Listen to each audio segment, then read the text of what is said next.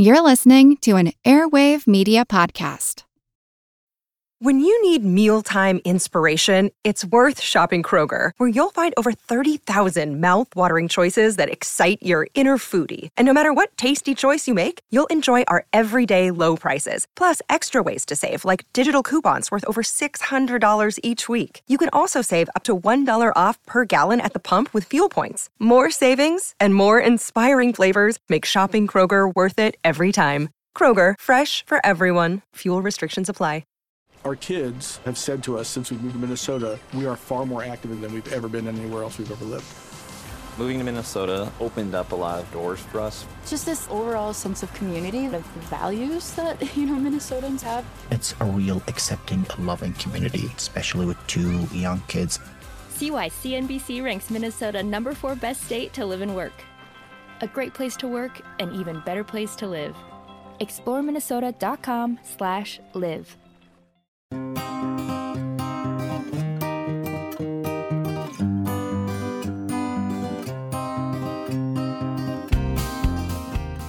Do I worry? I don't worry as much as I did when I was a kid. I was trying to fit in with the other kids, but I didn't play sports. I'd go away to summer camp and all the other kids were playing baseball all day and I was back in the bunkhouse wiring up some electronics. When I was in high school, all the really nifty girls were interested in the football players. I couldn't play football. I didn't even understand the rules. Well, I've learned that worrying about all that stuff was kind of misplaced. There were other things I should have worried more about, like my academics. And those football players, well, they've developed all sorts of other problems, like with their knees. I'm not going to worry about that particular problem anymore. I'm Seth Shostak. Poisonous snakes, a bolt of lightning, a rogue rock from space. There are plenty of things that might cause you to wring your hands, but are you fretting about the right ones? Statistically speaking, for example, stepping out of the bathtub is more dangerous than flying, but no one signs up for fear of showering classes. I'm Molly Bentley.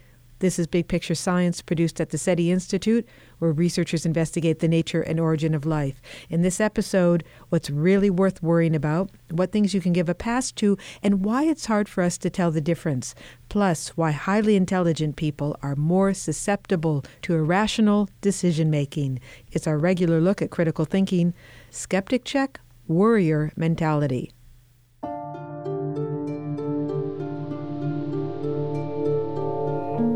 It's a scary world out there, so be careful.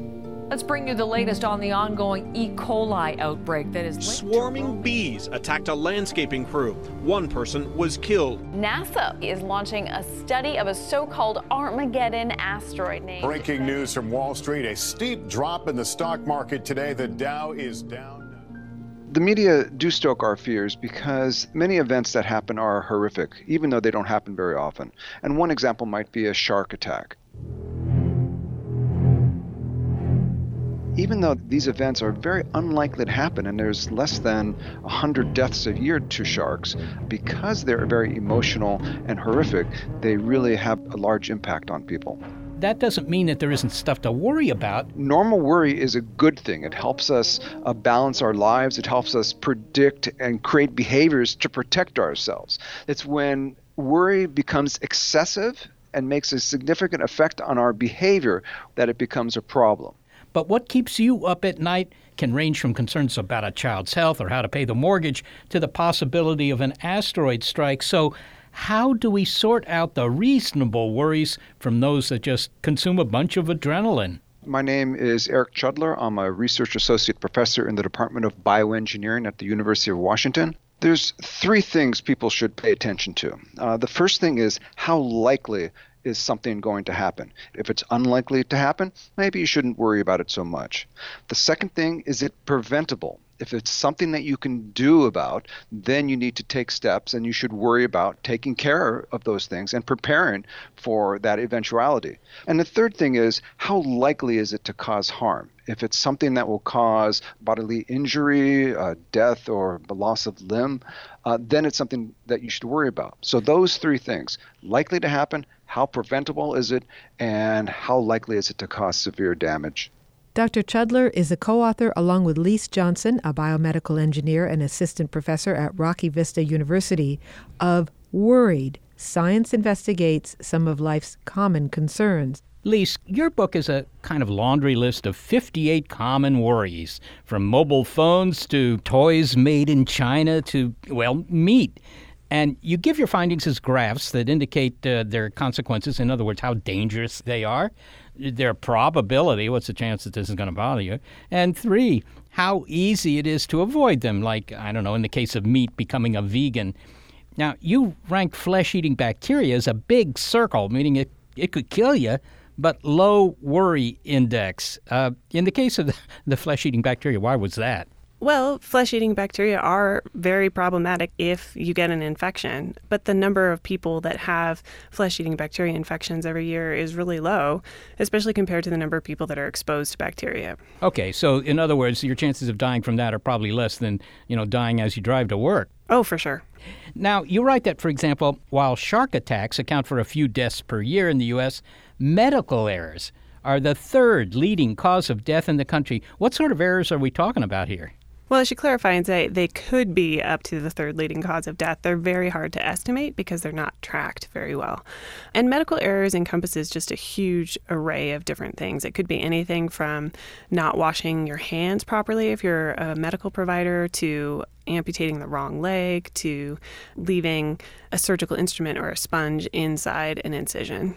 I see. Okay, so we actually don't know, but I mean, they're certainly up there. I mean, there are plenty of people who go to the hospital and complain that they get pneumonia there. I've certainly got pneumonia when I've been in the hospital. I mean, it does seem like a dangerous place.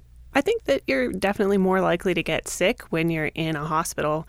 I think that might be a slightly different category. That's more of a hospital-acquired infection issue than it is of an actual medical error. But both of those things are actually big problems.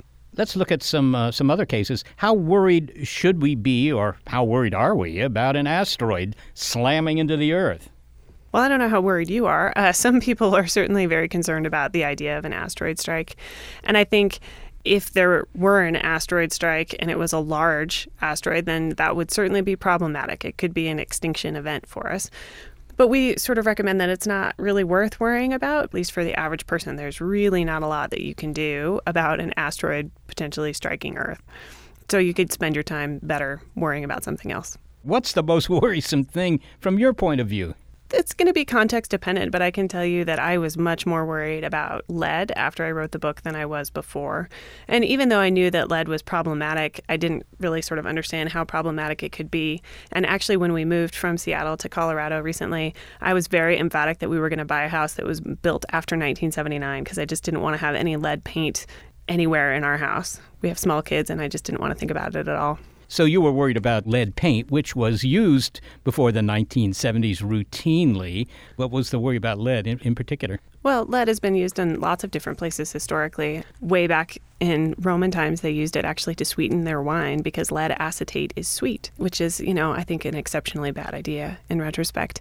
Lead is extremely neurotoxic. And even though lead paint hasn't been used in residential construction since 1979, there are lots and lots of buildings that were built before 1979.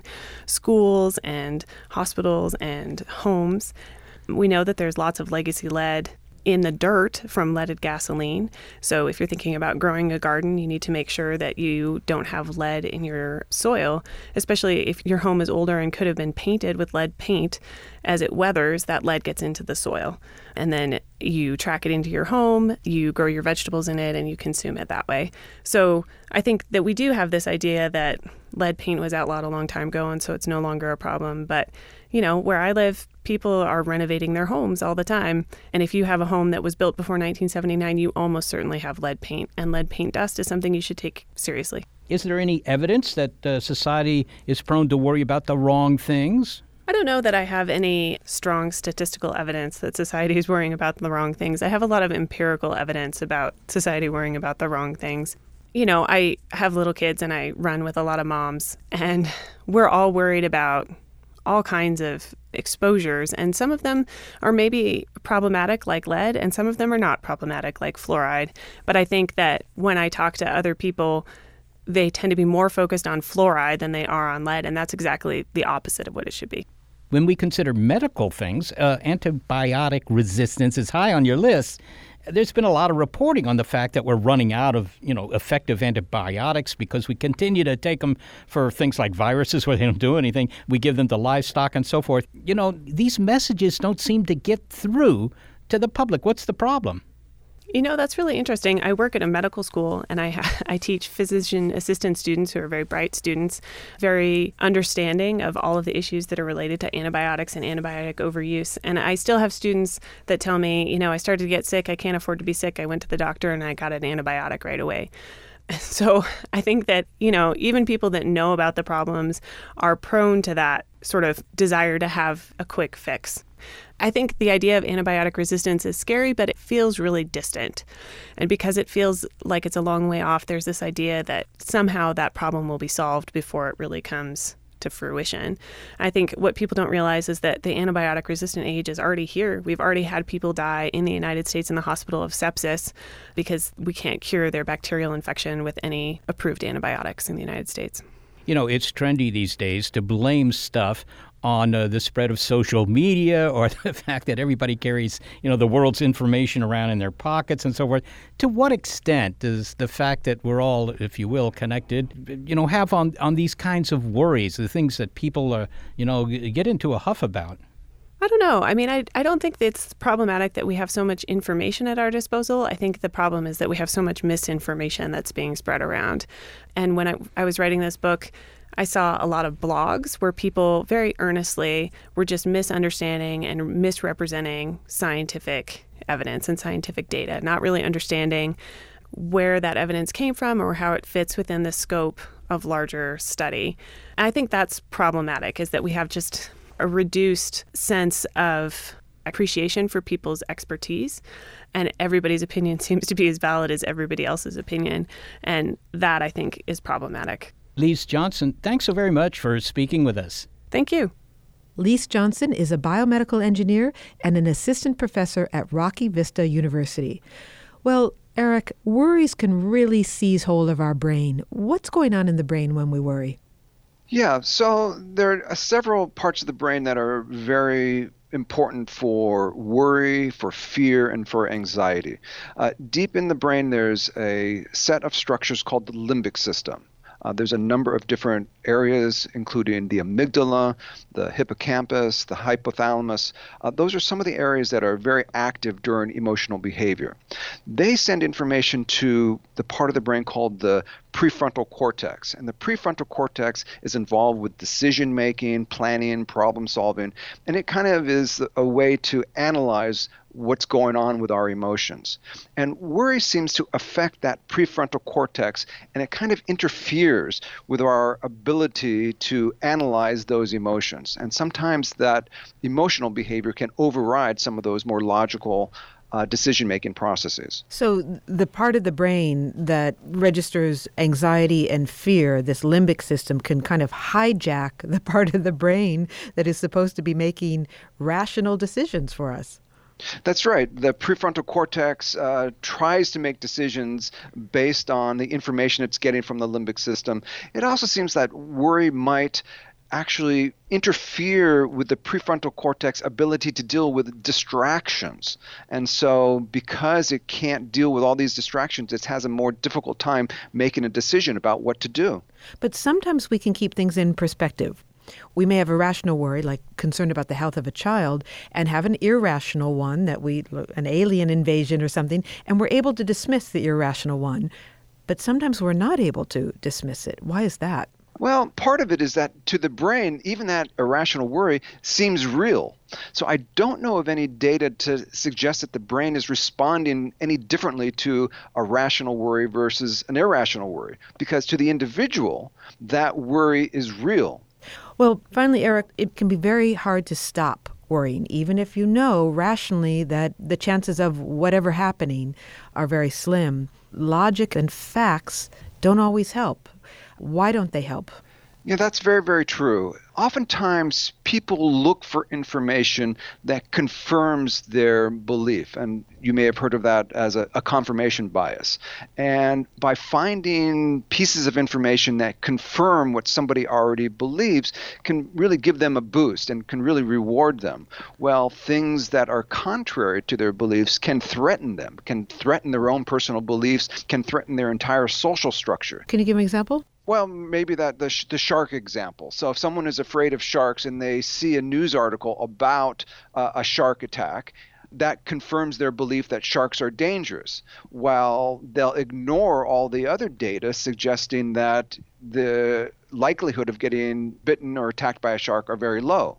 So by having that one piece of information gives them a boost and rewards their own belief system so that they'll ignore other data to the contrary.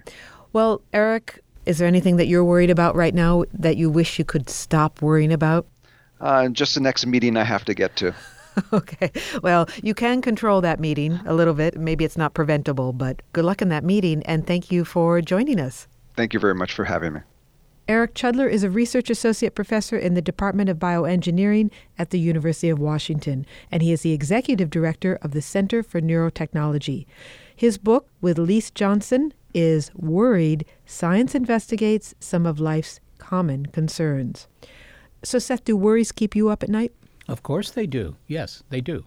What keeps me up are things about work. And I don't think I'm unusual in that sense. I don't think that that's odd. But it's kind of frustrating because I know that lying there, tossing and, flipping the pillow back and forth, that's not going to help. That's going to make things worse because I'll be sleepy the next day. Do you think being a scientist and being an astronomer specifically has you worrying more or less about natural disaster events like an asteroid impact? As an astronomer, I don't actually worry much about astronomical threats, even though there are plenty. The universe is out to get you, and I know that, and eventually it will get us. But on the other hand, I have some idea of the magnitude of the threat. So I'm not worried about the sun going bad in another 5 billion years. When the sun goes bad, that sounds like a science fiction film. Well, it could be a family problem. A lot of suns go bad. There's that. Yeah. And that's something someone might worry about. Yes, I'm sure many people do. Not too many people worry about the sun going bad because, it's so far in the future. It's like trilobites worrying about the asteroid that took out the dinosaurs. Not their problem.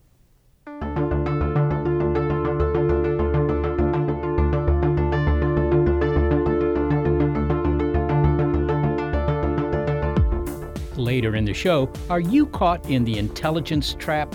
Find out how the brainiest among us overestimate their ability to make judgment calls about threats. But first, we've been talking about shark attacks here, and maybe you're worried about a shark attack, but did you realize that the chances of being offed by an alligator, roughly 1 in 50 million, are roughly 3 times more likely than that you'll be killed by a shark? Those are the probabilities. I hope that reassures you. I ran into a guy who said that he really didn't like to fly because it was so dangerous. And this is honest to God truth. He was standing next to his motorcycle smoking a cigarette. Why statistics don't always lessen our worries. Next, it's our look at critical thinking Skeptic Check. This episode, Worrier Mentality on Big Picture Science.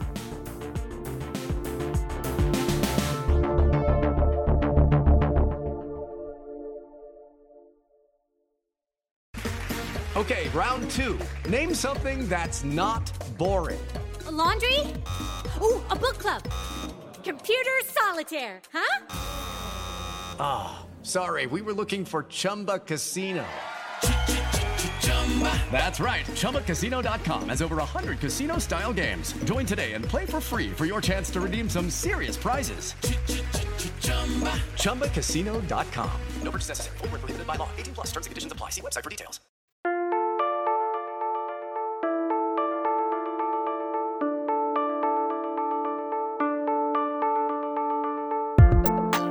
From asteroid strikes to antibiotic resistance to lead paint, those are some of the big threats that we've measured on the Worriometer in this episode of Skeptic Check here on Big Picture Science as we look at irrational and rational worries. In other words, which ones are worth popping antacid and which are better to forget about because they're extremely unlikely or simply beyond your control. You can do something about lead paint, for example, but you need to leave a killer rock from the outer solar system, that problem, to NASA. We've also heard that our brains hold on to worries, so they're not easy to shake off. But another reason they're hard to shake is that it's hard to put things in perspective, and that has to do with our misunderstanding of statistics. My name is Willie Turner, and I'm the Vice President of Operations at the Hiller Aviation Museum in San Carlos. Airline travel is the safest transportation in the world. It's gotten so safe that I guess they don't even rate it by safety anymore. And there's the statistics you can throw out there that the safest mode of transportation is 0.07 deaths per billion miles traveled per passenger miles. You know, they have these new programs that anybody can pull up on their app called like FlightAware. And it's just amazing to see how many airplanes are in the air at any given time, and you don't hear of accidents. You know, that number, I don't know what that is, but I assume it's on the order of a few tens of thousands per day? Yeah, tens of thousands of flights throughout the world, but yeah, even in the U.S. I don't know the exact number on that, but it is extremely high. Okay, and what about something else that always seems to kind of concern passengers? You look out the window and you see the wings flexing occasionally, particularly when you're hitting turbulence. Naively, you might think, well, gosh, you know, if that keeps up, maybe the wing will break off. Right, yeah, that is, some people don't want to sit by the window because of that to look out. I'm actually a pilot, so I always want to sit by the window because, I mean, it's an amazing to think that you're sitting in an aircraft at 30,000 feet and flying across the country. It's just such an amazing feeling. But yeah, they're designed to do that. The wings are designed to take the stresses, and the actual flexing is a good thing. They don't want a rigid situation because if it was rigid, it would even be more turbulent. And airplanes fly through turbulence every single day all throughout the country somewhere. The pilots are aware of it. They know how to do it. The aircraft are designed for it. And so it isn't turbulence that are going to bring down the airplane. So, indeed, all those turbulent moments during flights are actually nothing to worry about. They're just maybe uncomfortable. They're uncomfortable to some, and to others, you know, they like the roller coaster aspect of the ride. It can be kind of fun. But when they're really turbulent, that's true. It's just uncomfortable, and it's a little nerve-wracking. But the old statement says, you know, the most dangerous part of your flight is the trip to and from the airport. I'll try to be less anxious. Willie Turner, thanks so very much for speaking with us. You bet. Willie Turner is Vice President of Operations at the Hiller Aviation Museum, and he's a pilot. His statistics about flight should assuage the nervous Nelly flyers out there. After all, he said that the death rate was 0.07 deaths per billion traffic miles. Now, you can convert that, and let's assume you spend all day, every day in an airplane. You never get off. In the course of a lifetime, your chances of being in an accident are still only 2%. Even in cases where the numbers are meant to reassure, they don't always. Charles Whelan is a senior lecturer and policy fellow at Dartmouth College, and he has long recognized this, and that led him to strip the percentages bare a few years back for his book called Naked Statistics. As someone who lectures on public policy, he knows that a better understanding of studies and surveys could help us see things rationally, although it often doesn't work that way. Charles, we hear a lot from aviation experts about how safe it is to fly. I mean, it's safer than driving to the airport. So we have that data, we have the statistics, but some people are still afraid to fly. Why don't the statistics reassure those folks? Well, it's unlikely that they've read in the newspaper about all the car accidents that happened last week around the world, let alone all the motorcycle accidents, which is even more dangerous than being in a car. But it's almost certain that they read about the two Boeing 737 Supermax accidents. So in our minds, we think a lot about air disasters, in part because they're so rare, which is what makes them newsworthy, even though quietly and all around the world, other forms of transportation are much, much, much more dangerous. But let me tell you a little story about something that happened in New Hampshire. When I was working on Naked Statistics, I ran into a guy who said, similar to what we're talking about, that he really didn't like to fly because it was so dangerous. And this is honest to God truth. He was standing next to his motorcycle smoking a cigarette. And obviously most people would know that motorcycles and cigarettes, the latter almost certain to kill you if you smoke long enough, are much more dangerous than flying. Okay, so it's clear that people don't grasp statistics. Why is that? I mean, what is it about statistics that makes them so scary? Is it just that it's higher math? Well, in some ways, they have a better grasp than we may know. People are pretty good at patterns, and statistics are just patterns. So if, for example, you walk into the gymnasium and 4 guys who are all over 6'8" walk past you, you're going to think something unusual is going on, and maybe it's basketball or volleyball. And the reason you're going to assume that is because there's a pattern. Lots of tall people, abnormally tall, and you make an inference about what that pattern may be. That is really what statistics is. That we do the same when we look, for example, at whether people eating broccoli live longer or not. We're looking for something in the data that tells us some larger lesson. And by and large, people are better at that than we think. Now, on the other hand, there are lots of little foibles that people make, such as not understanding whether things are related or not. So if I flip a coin and it comes up 3 heads in a row, people may erroneously say, oh, now it's time for a tails, not appreciating that each flip is independent of the other. There are little things like that that can make a big difference when people are interpreting numbers. But by and large, at a gut level, they may understand more than we think. Well, Charles, I've got to ask you this, because you seem to have empathy for people who resist the math involved in statistics. You wrote a book about statistics called Naked Statistics, and one chapter describes why you hated calculus but loved statistics. I mean, they're just both branches of math. What was the difference? What is some sort of perverse reaction here? Well, we were talking about this in the studio before we started, actually. Statistics is really powerful. It can tell us about how we can be healthier. It can help you if you're a sports enthusiast. It can help us if we're trying to make better schools. Are charter schools actually improving student performance or not? I looked around the world and I saw statistics answering, or at least informing, a lot of the questions that I really cared about. Whereas when I was in high school being drubbed with calculus, even though it is really important later in life, whether you want to send rockets out into space or understand economics, nobody in high school was connecting the dots for me. Whereas with statistics, I learned in such a way that it opened up horizons and made a lot of things that I cared about elsewhere more understandable. Statistics help us figure out what causes what. And this is at the core of how everybody makes decisions. You know, everything from what was that sound? It must be a bear, to the cause and effect of various health studies. How does statistics factor into our continuous search for what causes what? Well, it's a mixed blessing because statistics, when you look at lots of data, first and foremost finds an association between two things. We'll look at millions of observations of data. Maybe we're looking at death records or a big survey of nurses. There are lots of famous longitudinal surveys which may collect data on people over a long period of time. There's the famous Framingham health study where the people in Framingham, Massachusetts, including their children and ultimately their grandchildren, were surveyed and questioned every year about their health and their diet. Blood was drawn. They were weighed and measured. And from that, we can start to draw connections between their behaviors, what they eat, diet, and so on, and health outcomes that we care about. A lot of the insights into heart disease, for example, come from that Framingham study.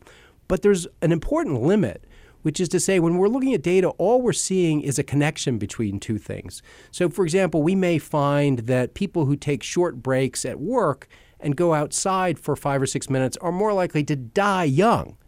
And you say, wow, that's dangerous. I'm going to stay inside at work, and we want to warn people against taking short breaks. But, of course, all you're doing is missing something, which is the people who go outside for their short breaks are probably taking smoking breaks.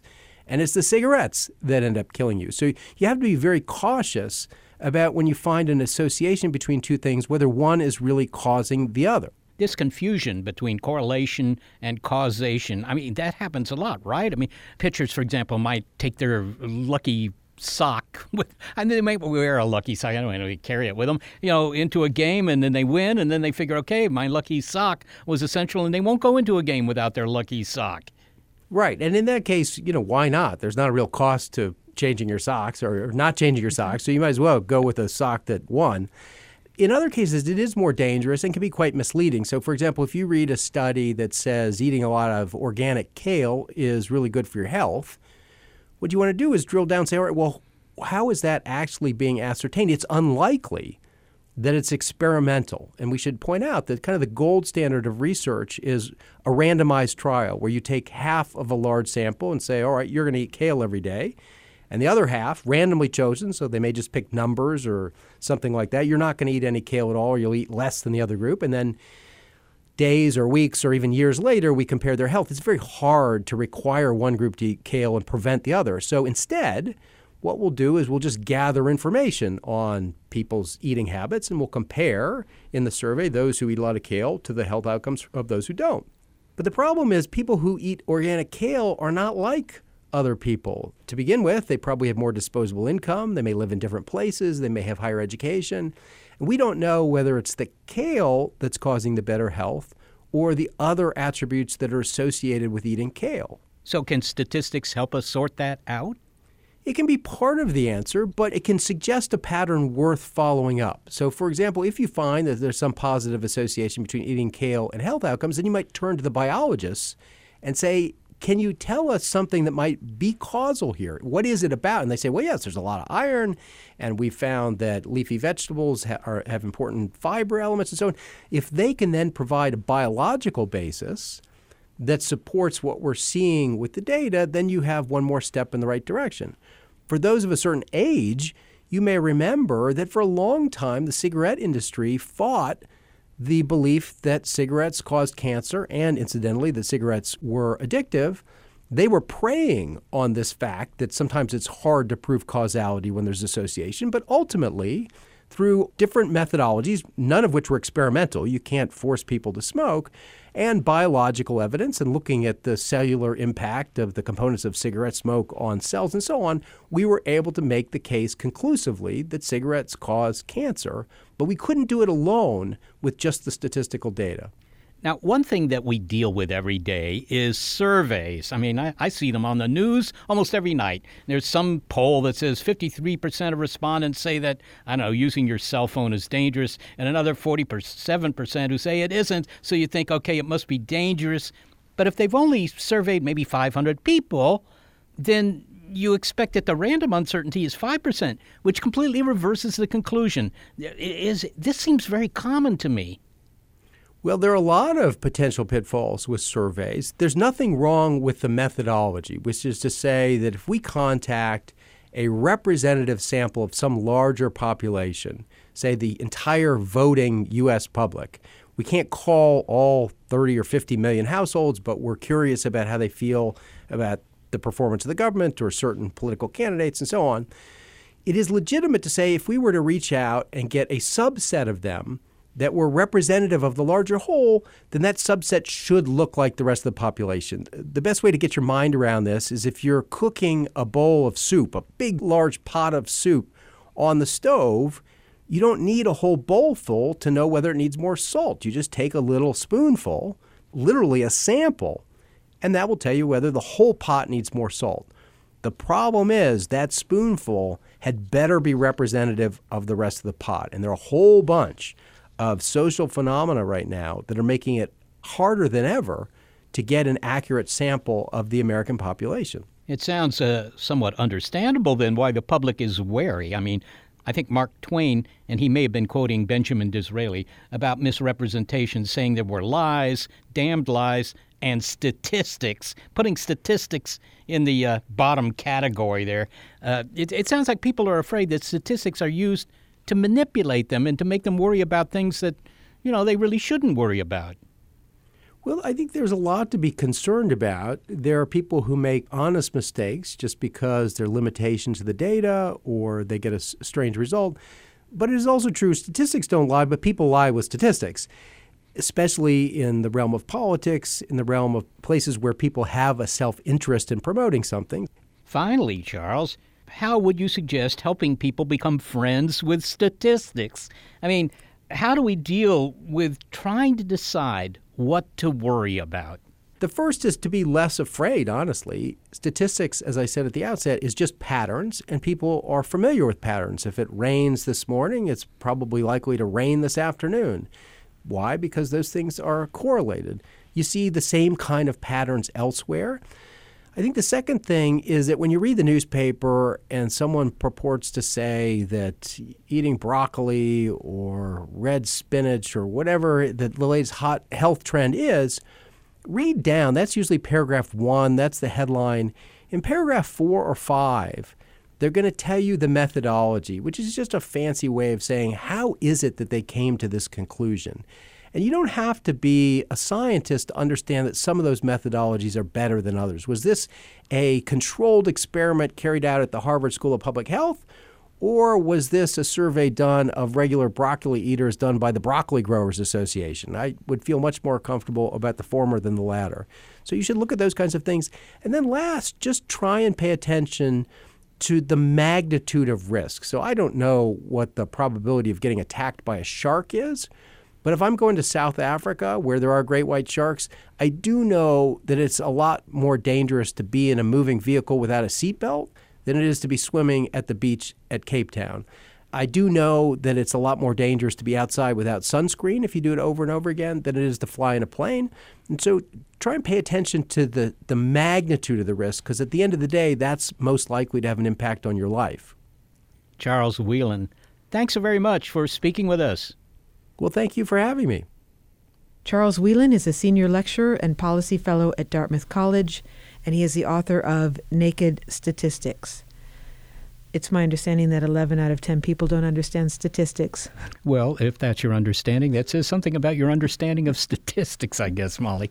I love that joke. Yeah, there are a lot of statistics jokes. It is understandable to me why statistics trip some people up. It's hard to make sense of percentages sometimes. Well, give me an example of that, because percentages seem like the easiest thing to understand. If somebody gives you probabilities or stuff like that, that I can imagine is a little bit more difficult. But if somebody says 80% of Americans believe that, smoking is probably good for you, I mean, you would understand the percentage. Yeah, it is true. But I suppose if you heard something like, 11% of the time you go skateboarding, there's a 50% chance that you'll get hurt. Well, I have to admit that is slightly confusing. It's hard to figure out exactly how careful you should be when skateboarding, but I think you should always be careful when skateboarding.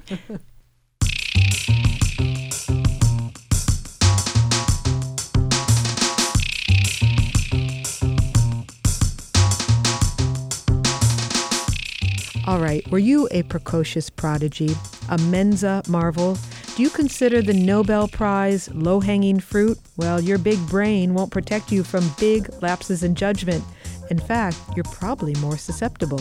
You can have people who have a lot of raw brain power. Their IQ is incredibly high, but they don't have the right checks and balances in their thinking. Slip-ups of the smugly smart set next. It's Skeptic Check, Worrier Mentality. On Big Picture Science.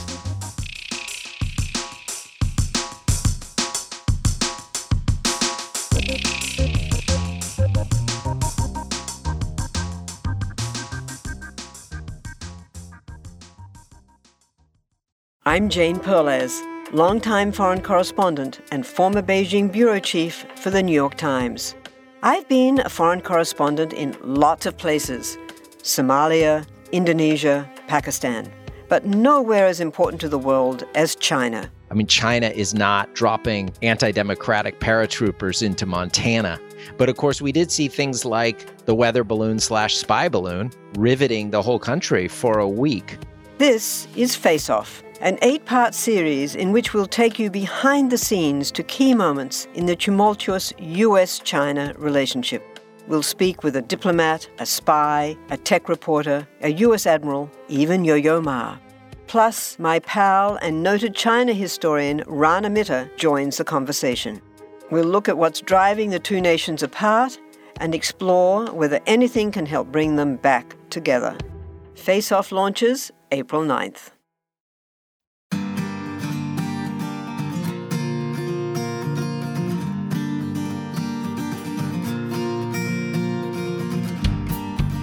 We've been talking in this episode of Skeptic Check on Big Picture Science about how to sort out rational and irrational worries.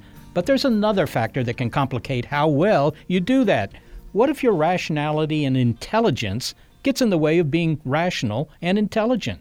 I'm David Robson. I'm the author of The Intelligence Trap, which looks at why smart people act stupidly and how we can avoid their mistakes. And that is basically his subtitle, Why Smart People Make Dumb Mistakes. The inspiration for this book really came from my work as a science journalist. And, I came across loads of really clever scientists who acted incredibly stupidly. One of the most notable examples, I think, was Kerry Mullis, who really invented some of the processes that are absolutely essential for genetic testing. But he also has some really strange views on things like astrology and climate change. He's a climate change denier. And he also denied the link between the HIV virus and AIDS, which is a very dangerous belief to have. Dave Robson says the intelligence trap lies in wait to snag the brainiest among us who have confidence in their expertise or just all-around smarts. That truck is not going to make it past those cars. Yes, it is. Look, that truck is 2 meters from the cars, and the truck weighs, 7 tons? So the kinetic energy is only 30 joules. No way he's going to hit those cars. What? You're a neurosurgeon. Look, trust me on this.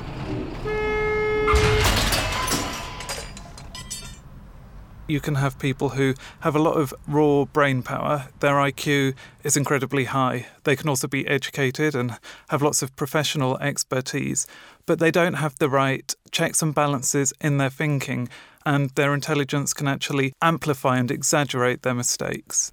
Well, you'd think that very intelligent people, and we'll get to the notion of intelligence in a moment, would also be the most rational. Why isn't that the case? I think there are lots of mechanisms at work here. Some intelligent people are cognitive misers, which means that they're kind of lazy thinkers. They maybe have the capacity to think rationally, but they just don't really apply that very often. They go with their gut instincts and their emotions rather than that rational thinking. Now, there are other reasons. So one important one is this idea of earned dogmatism. And that's just this idea that if you become an expert in a subject, you assume you know everything there is to know about it.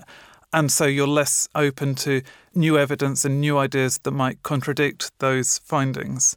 And that's definitely seen in politics amongst political pundits. You actually see the most experienced political pundits are often the worst at predicting the results of an election, possibly because they have this earned dogmatism. So intelligent people are certain of their choices and consequently may not step back and reflect on their decision-making. People have observed that Steve Jobs, for example, might be alive today had he not defied, the common medical practice and went with alternative remedies for his cancer.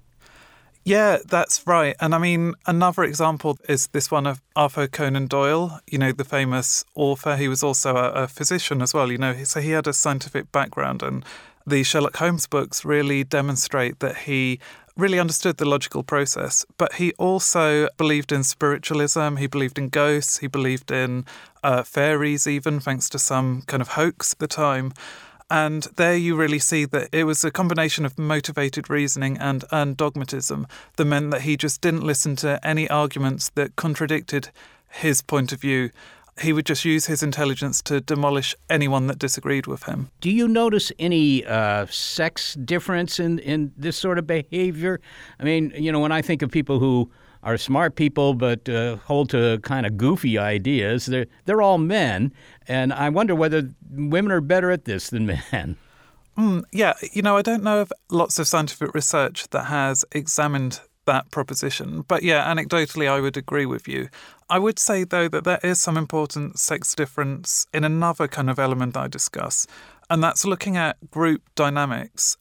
So there's lots of work showing that actually the average IQ of a group doesn't matter so much for their performance or their problem solving as other measures of the group dynamics, such as their emotional sensitivity to each other or the way they kind of discuss, how equal the discussion is between all of the participants. Now, the interesting thing that you see there is that groups made up of all men perform significantly worse than groups made up of mostly women.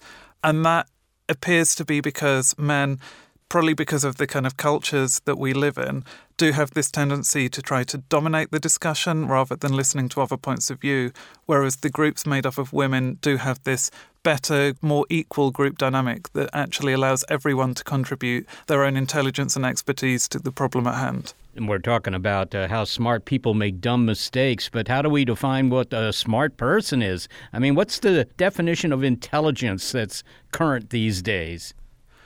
Right, yeah, that's a really great question. So, I mean, I think the definition of intelligence really is based on this research from 100 years ago or more that kind of inspired the intelligence test. And, you know, IQ tests have been criticised a lot, but actually they do measure some really important skills. They measure your abstract thinking, your kind of learning and memory, your ability to reason non-verbally. Now, those IQ tests do correlate very well with your success at school, which should be expected because they were, in fact, designed to predict academic success. But they do also predict other things such as job performance in lots of careers, especially those that do need to have this kind of abstract reasoning. So things like science or medicine or law, you know, anything that kind of requires you to think of complex, abstract ideas. You know, I do believe that we really should keep that definition of intelligence. And what I'm trying to argue is that we also need to consider other elements of thinking that complement intelligence. So things like rational thinking and wisdom, which may sound like a kind of floaty philosophical concept, but now there's some very good science showing that you can measure wise reasoning as opposed to intelligent reasoning.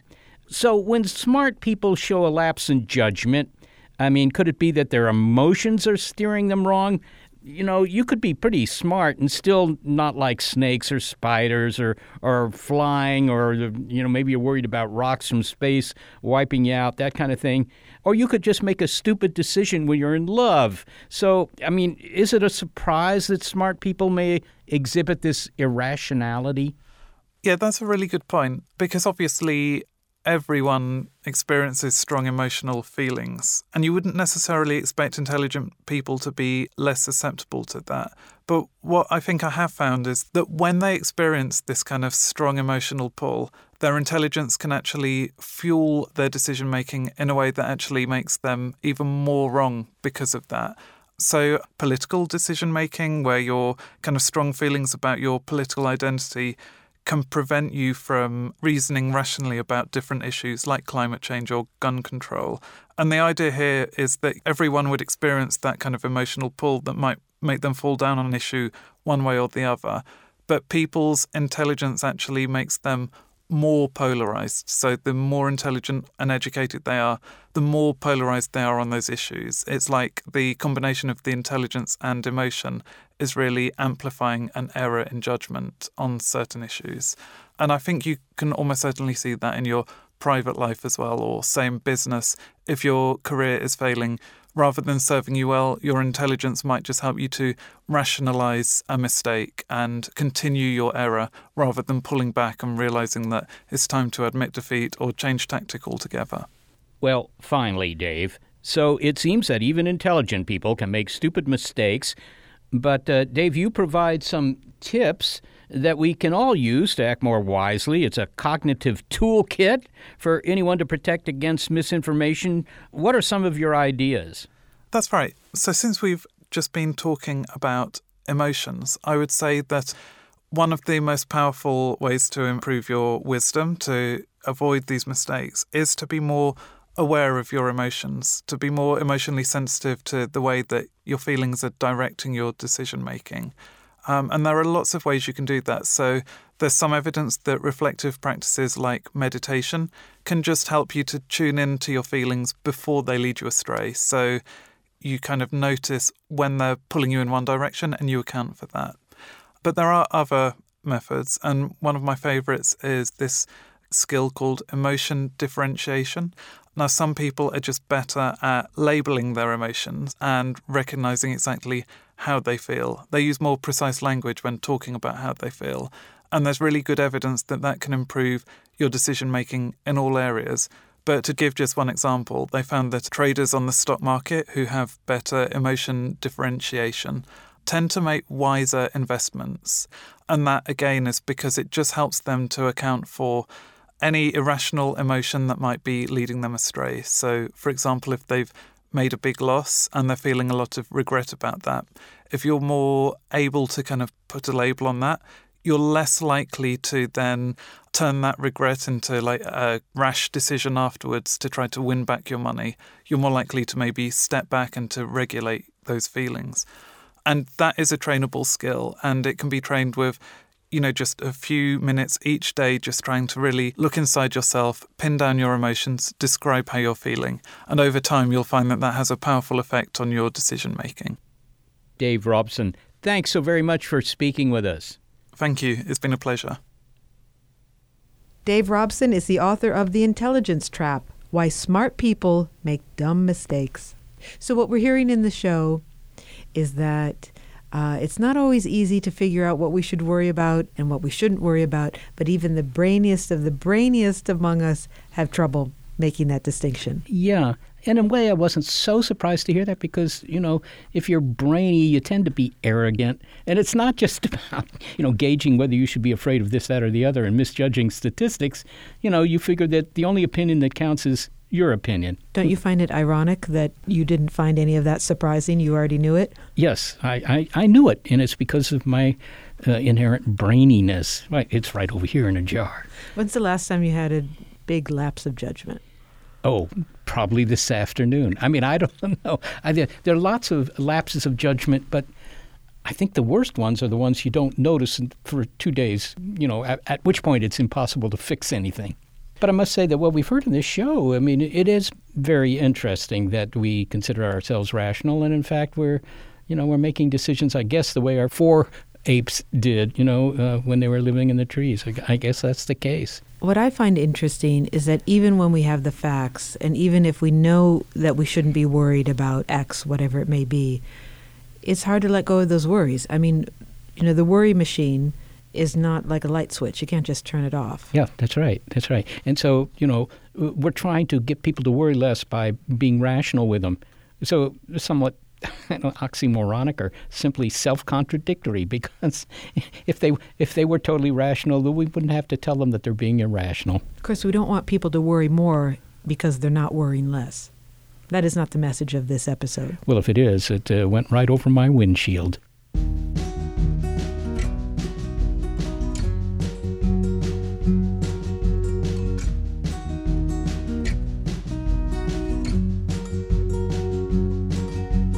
We have few worries putting together this show, thanks to the production help of senior producer Gary Niederhoff, assistant producer Sarah Derwin, and operations manager Barbara Vance. I am executive producer Molly Bentley. Thanks also to financial support from Rena Shulsky-David and Sammy David, and to the William K. Bowes Jr. Foundation. Big Picture Science is produced at the SETI Institute, a nonprofit education and research organization whose scientists study the origin and nature of life, including the formation of our solar system. I'm the Institute's senior astronomer, Seth Shostak, but that's nothing to worry about. Also, a big thanks to our listeners. Your ears have been attuned to our regular episode of Critical Thinking Skeptic Check on Big Picture Science. This episode, Worrier Mentality. If you want to hear more Big Picture Science, well, you'll find past episodes in our archive at bigpicturescience.org. Our website also has links to the guests you heard. You may be listening to our radio show, but did you know we're also a podcast? And you can make sure you never miss an episode by subscribing to Bye Bye Sci on iTunes, Google Play, Stitcher, Spotify, iHeartRadio, Pandora, or Himalaya.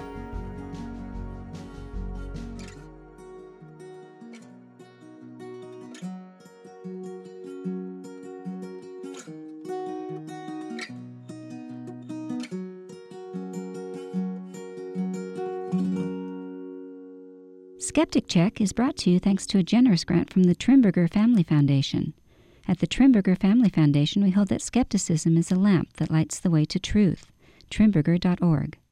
Introducing Wondersuite from Bluehost.com, the tool that makes WordPress wonderful for everyone. Website creation is hard, but now with Bluehost, you can answer a few simple questions about your business and goals, and the Wondersuite tools will automatically lay out your WordPress website or store in minutes. Seriously. From there, you can customize your design, pick your brand colors, and add blocks. No custom theme or coding required.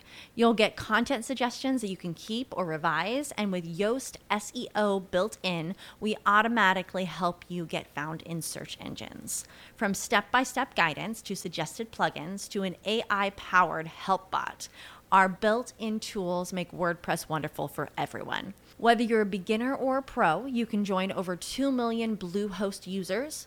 Go to bluehost.com/wondersuite. That's bluehost.com/wondersuite. The world is constantly changing and transforming. Cut through some of the noise with What's New with Wired, a podcast that goes in depth on the latest news and technology and culture. Their award-winning journalism will help you make sense of what's happening in the world. Listen to What's New with Wired wherever you get your podcasts. That's What's New with Wired wherever you get your podcasts.